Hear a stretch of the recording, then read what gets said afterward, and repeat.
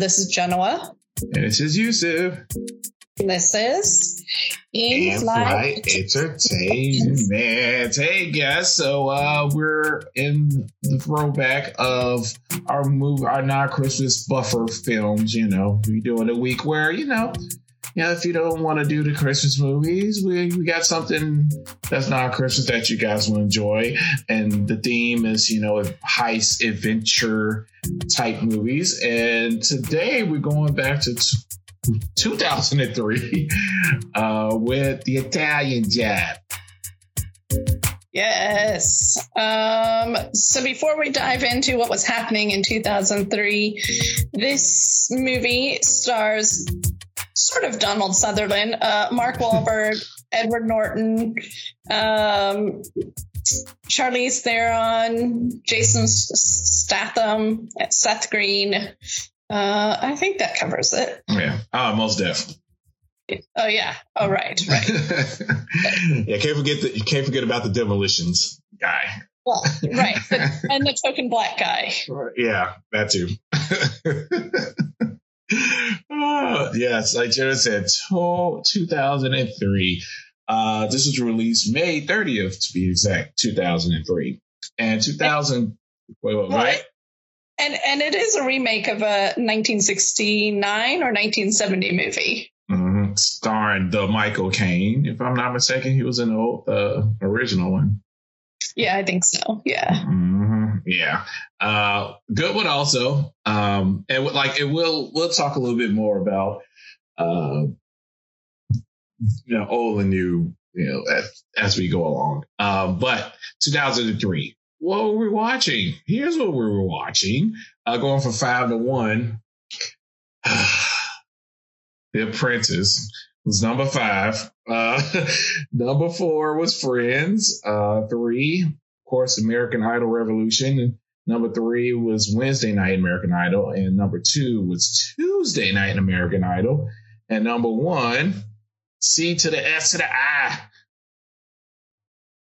CSI was number 1. So this is before Miami dropped. When did Miami drop? Like the next year? CSI Miami?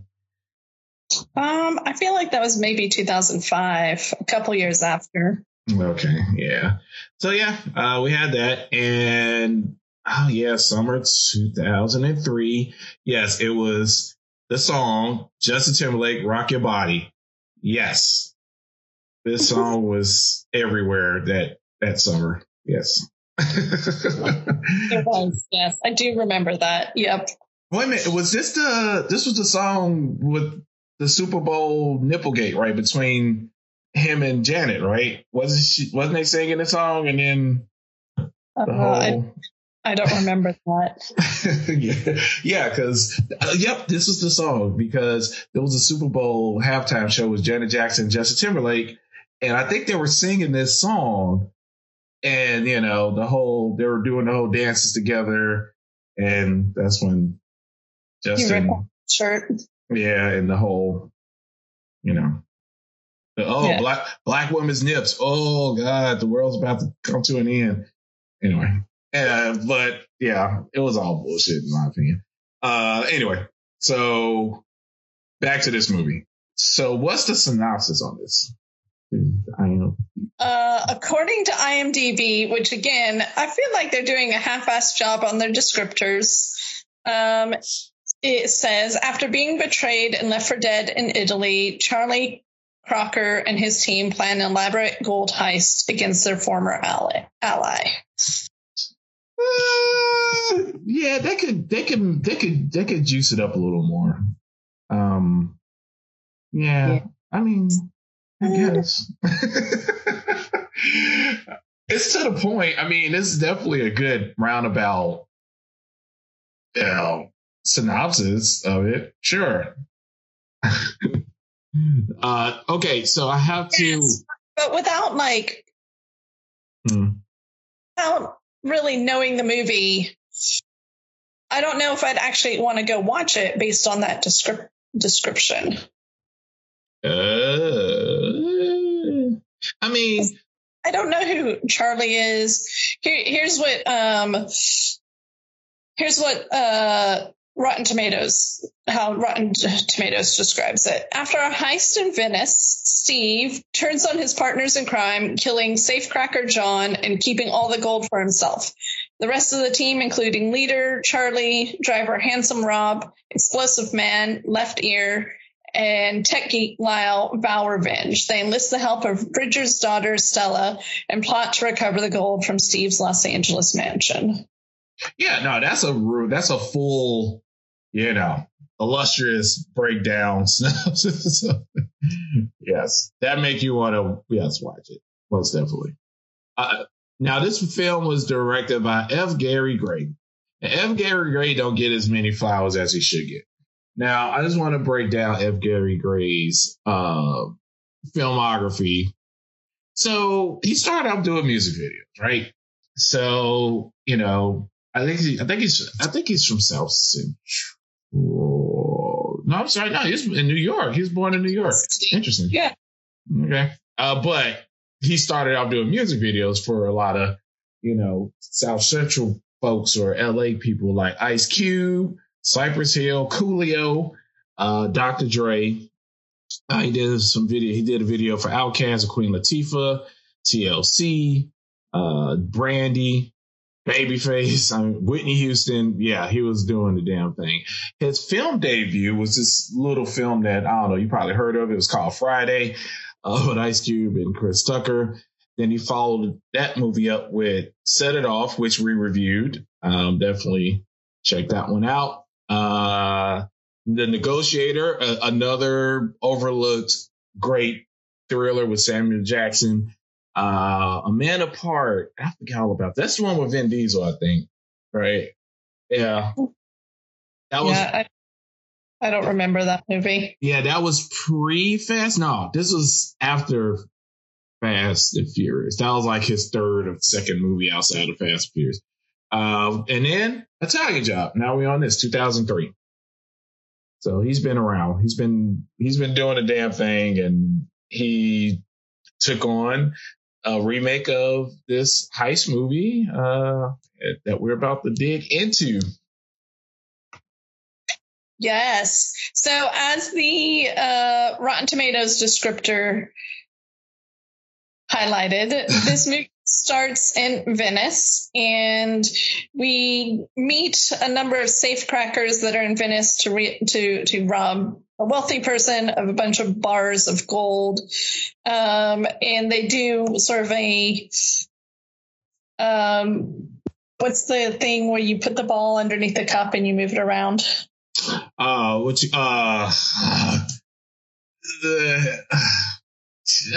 name of it? I'm about to say bait and switch, but it's a specific name for that. Yeah. Right.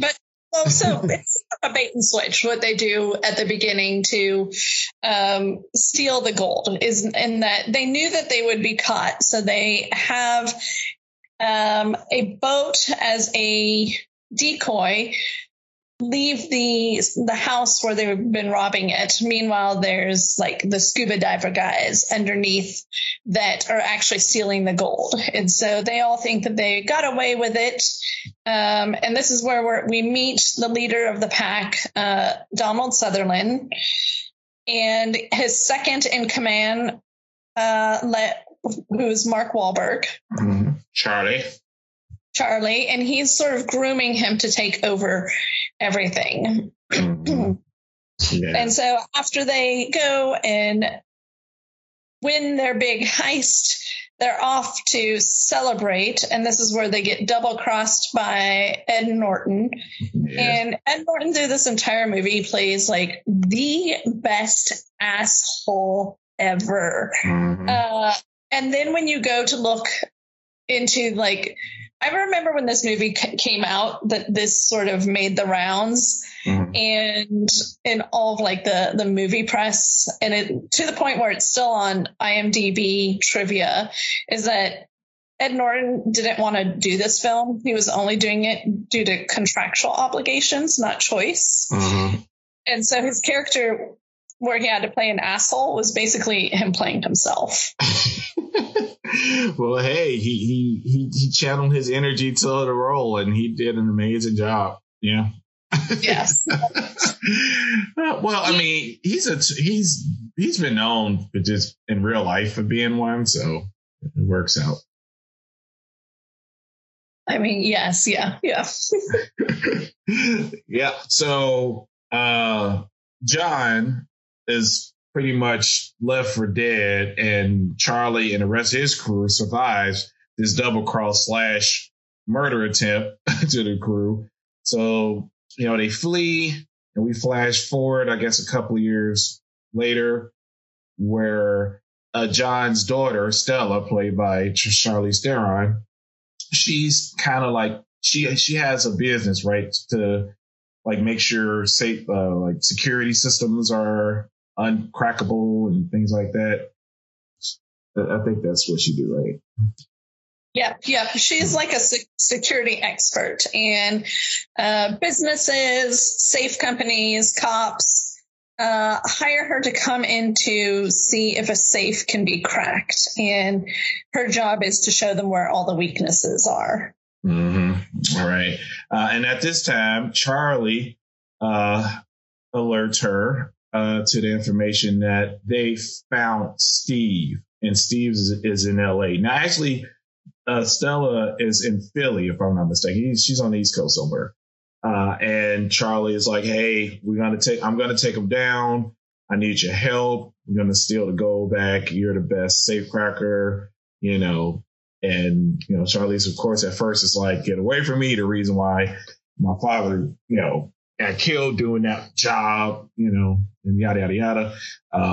So after a while, she's like, all right, I'm in. I want to take Steve down. Let's do this. So now we're in a sequence where we get the band back together. And then it's a sequence where Charlie kind of talks about each person in the crew, and it has like a quick, maybe like 30-second to 20-second kind of cutaway of like their personality and what they have done before meeting up with everyone. Yeah, which I have to say, that might be my favorite part of this movie, is them doing a quick, like, this is how this person got their nickname and this is what they're known for. Like Handsome Rob, he's known for driving fast and all the girls falling for him while he was doing a high-speed chase in LA. Left Ear is known for blowing up a toilet in school and losing his hearing in his left ear.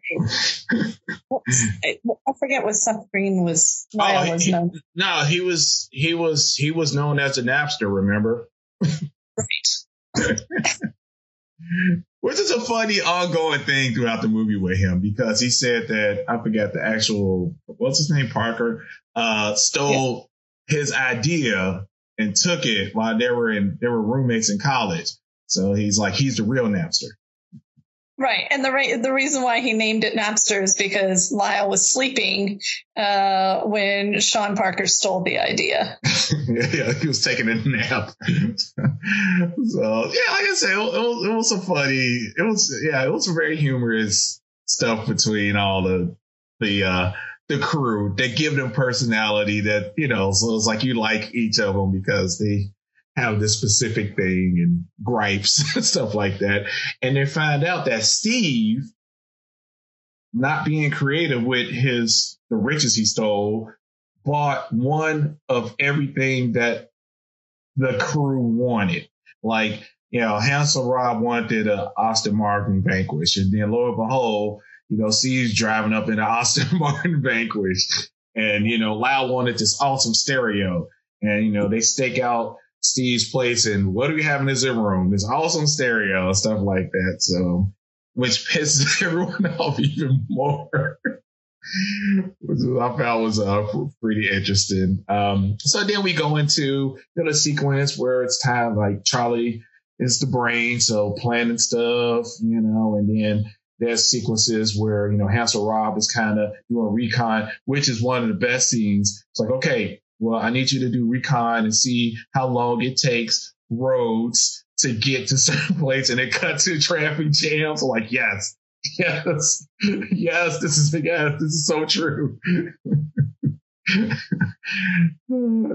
Yeah. I mean, the thing with LA traffic jams is that it allows you to listen to podcasts or call your family while you're like sitting there doing nothing. So you just sort of start to accept the traffic jams. But if you're trying to do a heist, it can really get in the way of planning things. To say the least. Yeah, or you have time in this movie that the person in front of Handsome Rob was going over his lines before his audition, So he was just, to the point where he wasn't paying attention to the lights and stuff like that. This is, it was the only time I moved to LA that I got that scene. I said, this is some brilliant writing. Like this, like this is amazing. It's like, yes, you could not get out of LA via car if you're being chased and be stuck in traffic. Yeah, which is, I feel like I've never actually seen this on the news or on TV. It might be because I don't have local TV, but I feel like LA is also known for televising their car chases. Every once in a while on one of the apps I have, I do get alerts that there's a car chase happening, but I've never actually seen one in LA. Yeah, in real time or in real time. Yeah. Okay. Yeah. Well, thank God, because that's not good to see. Chases in real time. You're actually there. Like, just watch it from the bird's eye view of the police helicopter. Get all the action. Even on TV, I haven't seen it in real time. Oh, really? Yeah. It's a YouTube video after the fact. Yeah, it's pretty interesting. It's one of those, like, you can't keep your eyes away because you're trying to figure out, like, how's it gonna end? I mean, you got like your drunken chases where like they're not going too fast and they're kind of cautiously doing a U-turn. So like all right, they're gonna get that. That's not exciting. But the side was all the scary ones. They go like 90 and cutting through red lights and stuff like that. Yeah, that's the action right there. Right. And you hoping that car don't plow through any people or buildings or anything like that. So. Yeah, I do have to say, I'm like growing up in South Texas and then living in New York. I don't think I've ever seen so many people run red lights as I have here in Los Angeles. I feel like most of the time it's a suggestion. Yeah, or just being assholes. Like, you just stop. I mean, I can see if you're like, your car's in motion when the yellow turns, like, okay, well, you have to clear it because you're about to, you're in yellow, right? You're almost across the street, but it's red and you still like, and you still going like, that's yeah. Well, I'm talking, maybe it's just my neighborhood over here, but I'm talking about where it's been red for a bit and then a car comes up to the stop, slows down at the stoplight and then keeps going. Oh, one of those. Like they'll look left or right, like no traffic is going the opposite way. They just go ahead and drive for like a stop sign. So they treat a stoplight like a stop sign. Yes. Yeah. I see that a lot in my neighborhood. Gotcha. People, I guess, got places to be. I don't know, but I wouldn't do that. Yeah, so I don't know. I mean, unless you're in a heist, then I can understand that. Yeah, but the benefit of having someone like Lyle on your team is that he programmed all the lights to turn green so that Handsome Rob wouldn't have to run any red lights. Exactly. Yes. And with all of this stuff happening, Steve and all his Steveness kills his contact that he was selling off the gold to. So this complicates things because it's a Ukrainian, like it's the cousin of a Ukrainian mob boss comes in looking for his cousin, and now they're thinking that it's Charlie and his crew that murdered the Ukrainian boss's cousin. So now they got this thing to worry about on top of, getting back at Steve. So that kind of heightened the game. So Charlie and his, under the spirit of John that passed away, he's kind of learning you know, what to do, how to improvise, how to come up with an idea to stick with the plan and ultimately get away with things, you know. So it was like jazz. They were improvising when stuff was coming up, you know. Yeah. Yeah. Yeah. So they had to use Lyle's tech, you know, tech genius or Napster tech genius. Of course, you know, we had Rob, you know, with the wheels, and we had Leftier with the demolition. So Charlie is like, okay, all right, this could be a good thing. This could be a good thing. Like, we'll just do it like the Italian job. Now, when you watch the beginning of the, you know, when they were in Italy, how they get their goods, they're going to replicate the same thing. So he said, we just do it like Italian job. And you try to figure out, at first when I first seen it in theaters, I'm like, okay, how are they going to do that? Like, they were in a building in Italy and it crashed in water. Like, I don't like, because when he said it all through my mind, I'm like, how's that possible? And then, you know, you see how they do it. I'm like, okay, that's pretty genius. I mean, yeah.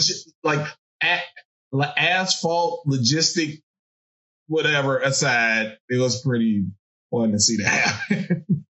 Yeah, and I feel like that opens us up for some really amazing driving. So, which I feel like for the director, F. Gary, this was like a screen test for his future directing of a Fast and Furious movie.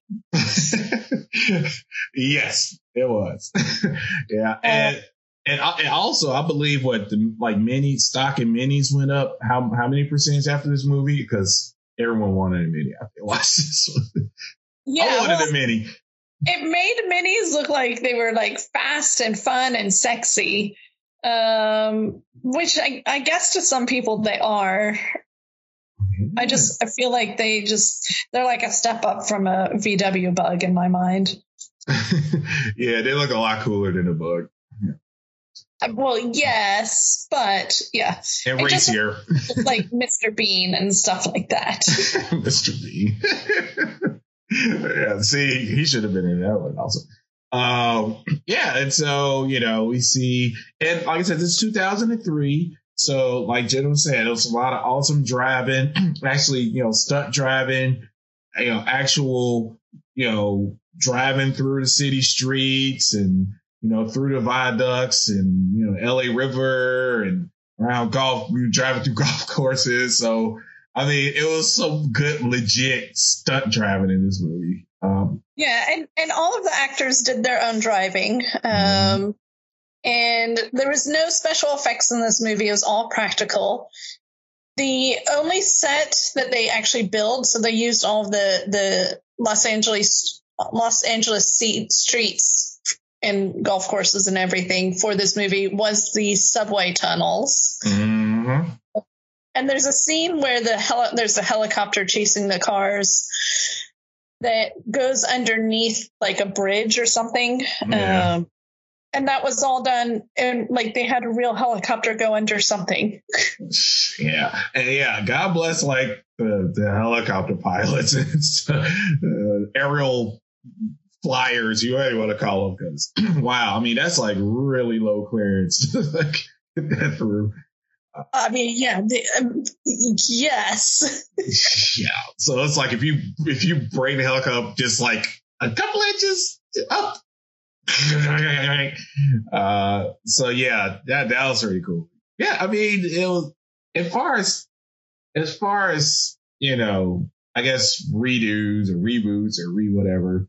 I mean, I could definitely put this up there in the category of like redos or remakes that was actually done right, because you know it kept the excitement of, you know, the older one, and it modernized it, and it made the heist element of the story like fresh to me, like, you know, and before Fast and the Furious kind of plucked it and did crazy shit with it. This was kind of more of a grounded, we're planning it. We're going over it. We're going over it twice, 3 times, 4 times. We got to set it up and then we're going to do it, like a heist movie. It was good. But the added bonus is you had this awesome car chase at the end, which is pretty cool. Yeah, so I haven't seen the original one. I do know that like the minis are a throwback to the cars that are used in the original one.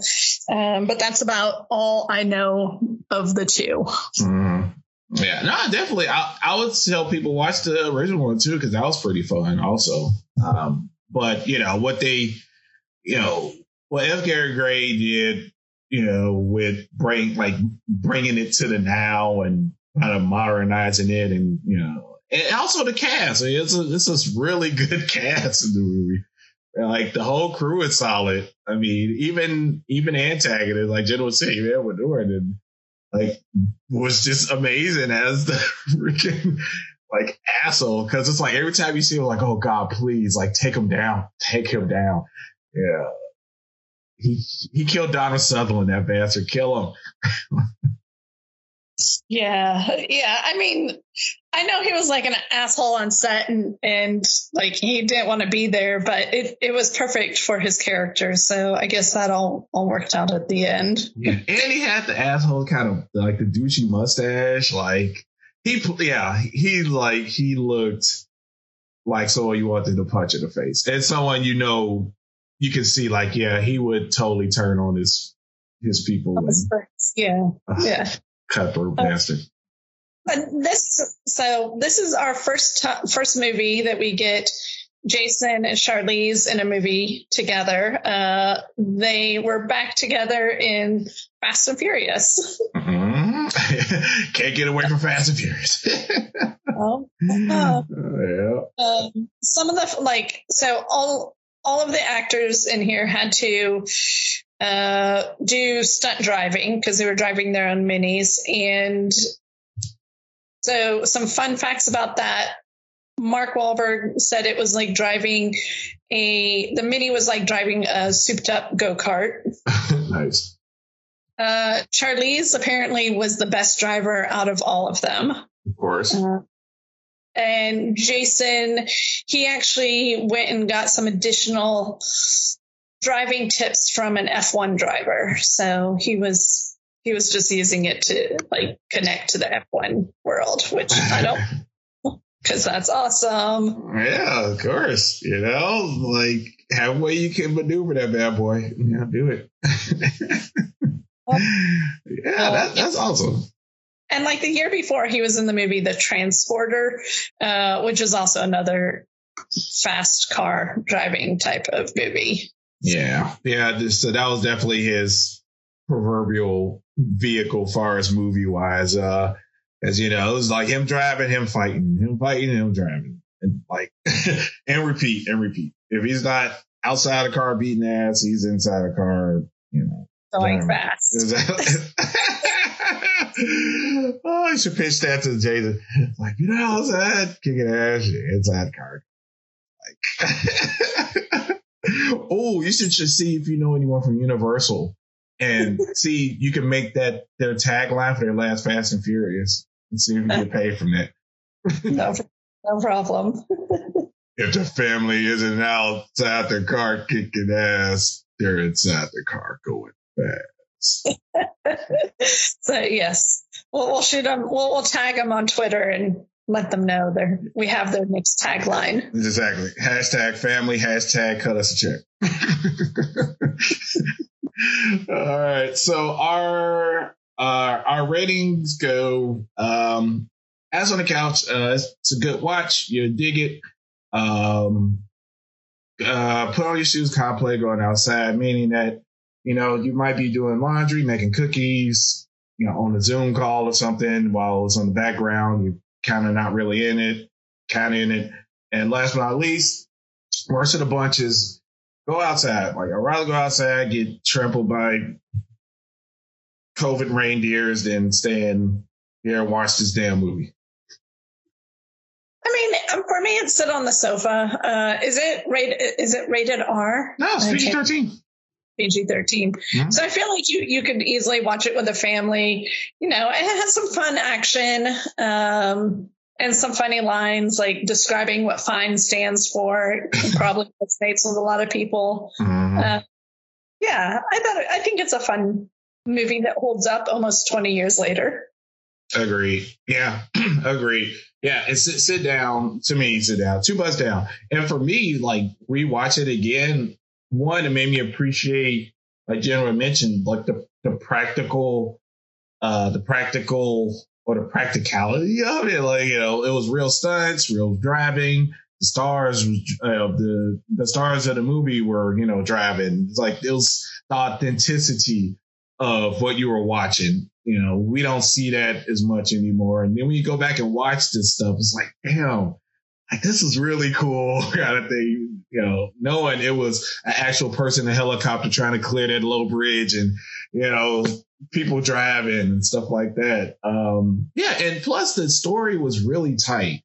I mean, it wasn't any moments that dragged. Like, every scene kind of was necessary to move the story forward, being dialogue or, you know, revelation or a plot twist, something like that. Like, it never stalled. And I think I really appreciate that about this movie. Like, it moved since from the opening to, you know, them in Italy and the transitions over to Pittsburgh. It grabbed Charlize, and now they're in LA. Now it's time to do the thing. Like, I really like the pace of this movie. I never paid attention to it, but after watching it again, I really appreciated how the movie moved, you know.